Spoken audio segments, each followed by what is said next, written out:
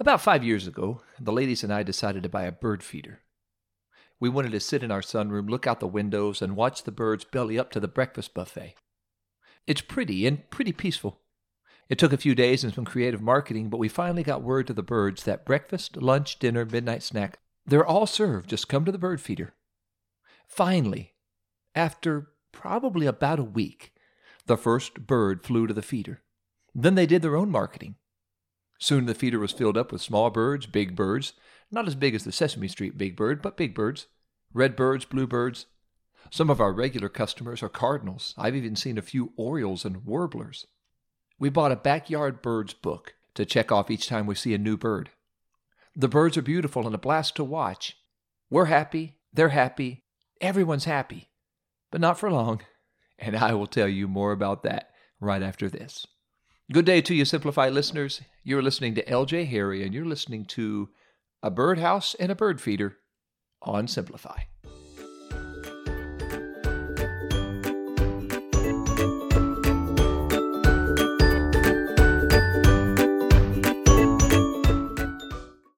We heard the warnings from bird feeders with bird feeders. Watch out for the squirrels. The squirrels will try to eat from the bird feeder and scare the birds away. So I bought a bird feeder that looks like an acorn to hang on a shepherd's staff. The staff is made of a thin black metal. And I know squirrels are smart, and I know they're savvy, but not even a savvy, smart squirrel can climb up a thin metal pole to get to the bird feeder. Can they? I thought I was so smart. They're smarter. Before long, the squirrels crashed the bird's party again. And I guess I shouldn't have gotten a bird feeder that looks like an acorn. We looked out the window while we were seated around the dinner table one night and saw a squirrel scurry up the pole and hang upside down, and he threw the bird feed to the ground for all his scavenger squirrel buddies. That's not going to work. So I looked online for ways to keep squirrels off the bird feeder, and I read you're supposed to pour vegetable oil on the pole to make it slippery. Can do. I soaked the pole in oil and went inside. That'll be enough of that. And that worked for a short while, until the squirrels waited for the oil to dry and they were back to their old tricks, and I was back to Google. And then I read about a squirrel baffle. That's it. I'll install a squirrel baffle. What's a squirrel baffle? It's an upside-down triangle that attaches to the pole just below the bird feeder. And sure enough, it worked just like Google said it would. The squirrels couldn't climb up the pole and around the baffle to get to the bird feeder. But these critters are creative. A few nights later, we saw a squirrel scurry across our screen windows in the sunroom and leap from the window and land on the bird feeder. His little squirrel feet hung on the edge of the bird feeder as he threw feed to his friends below. And I cannot say for sure, but I'm pretty sure I heard him laugh at me. Is that the best you got? So I moved the bird feeder farther from the house. Maybe that'll help. It didn't.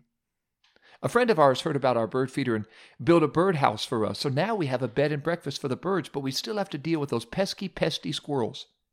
The grand opening of the birdhouse felt a lot like the day we opened the bird feeder. The first day, no guests. The second day, no guests. Third day, fourth day, fifth day.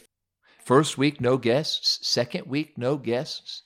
It took a while to get the word to the birds that there was a bird house. I loaded up the birdhouse with bird feed inside each of the rooms. Then I watched in horror as those squirrels scampered up the pole onto the ledge of the birdhouse and ate the bird feed out of the birdhouse. They were eating the birds out of house and home, and the birds haven't even showed up yet.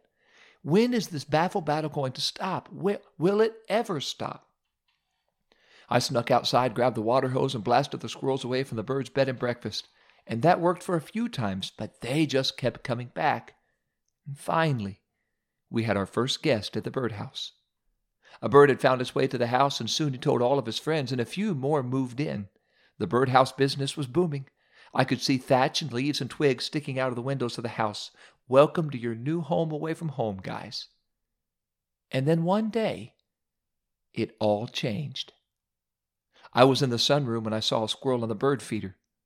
Then I watched in sheer joy as a bird flew out of the birdhouse to the feeder, flapped its wings, and scared the squirrel away. Who knew the birds have private security? Then another squirrel tried crawling across the screen windows to leap onto the bird feeder below when another bird, or the same bird, flew out of the house, flapped its wings, and scared the squirrel away. And that's when it dawned on me. I don't have to fight their battle anymore. they're fighting it for themselves. And while sitting there in the sunroom watching the birds versus squirrels, I realized I've just witnessed discipleship. When people are new to their faith or they're struggling in their faith, we can help them fight a lot of the battles they fight. We help them know how to live to honor and glorify God, how to pray, how to read and understand their Bible, how to fight temptation. We remind them of the value of faithfulness in their walk with God and worshiping together with their church family and returning their tithe to God and giving their offering, in living holy and helping disciple others. Sometimes it's a battle, but it's a battle worth fighting. But as they grow in their faith, they begin to fight those fights for themselves. One young lady was struggling with her walk with God. She loves music, and she was listening to all kinds of music, some good, some not so good. Prayer was a bit of a battle. Worship was a little bit of a battle. And her parents were helping her fight some of those battles by reminding her how valuable faithfulness is to God and how dangerous the wrong music and media can be.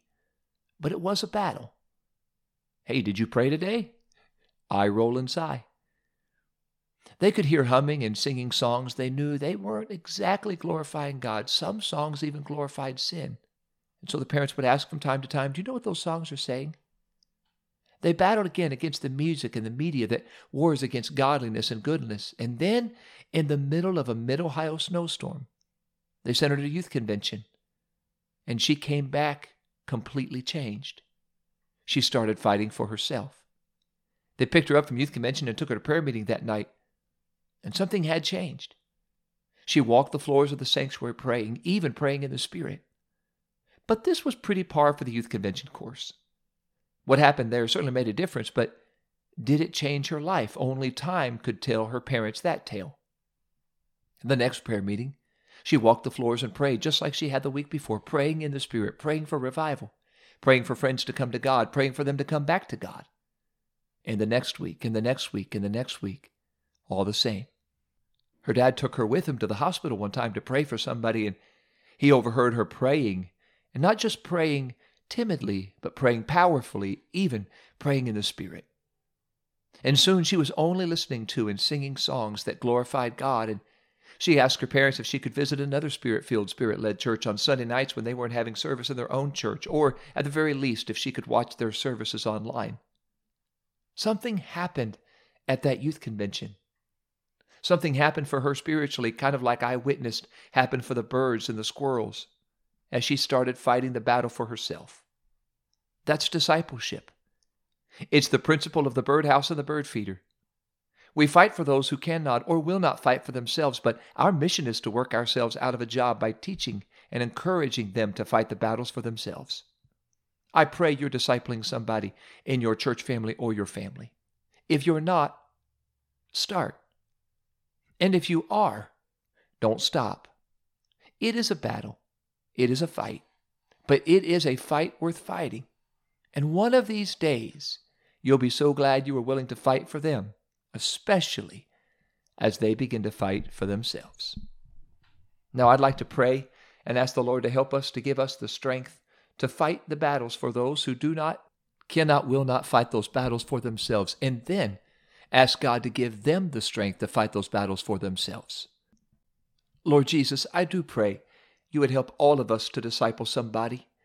Give us somebody who's hungry for you, wants to know you, wants to come to you, come back to you. I pray, Jesus, help us to minister to them and help us to fight for them. Help us to encourage them, disciple them, teach them. And at the same time, God, I pray you would help them to fight for themselves, help them to receive what you want them to receive. God, for those who are discipling somebody but may be discouraged or may feel like giving up, I pray you would give them the strength and the courage to continue. Give them the fortitude, God, give them the determination to continue fighting.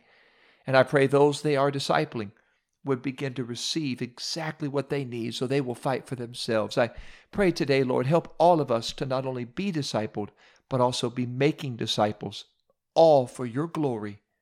And I praise and I thank you for this in the name of Jesus. Amen.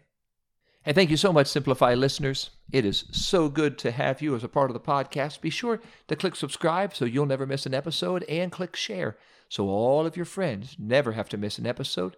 And if this has been a blessing to you, please be sure to share it with somebody who may need this particular episode be a help and blessing to them as I pray Simplify has been to you.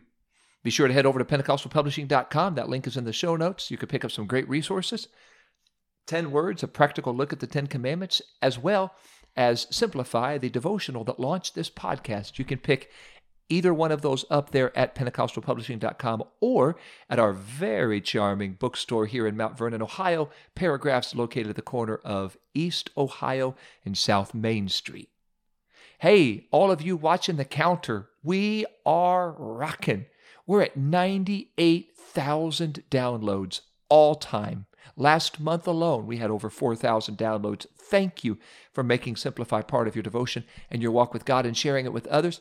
We are so close to 100,000. Join me, continue to join me as we crest the 100,000 downloads mark, and we will celebrate and rejoice together. Next week, I want to share with you a devotion called The Lost Coin. I'm looking forward to sharing that with you next week, and always look forward to walking closer with Jesus as we walk through Simplify.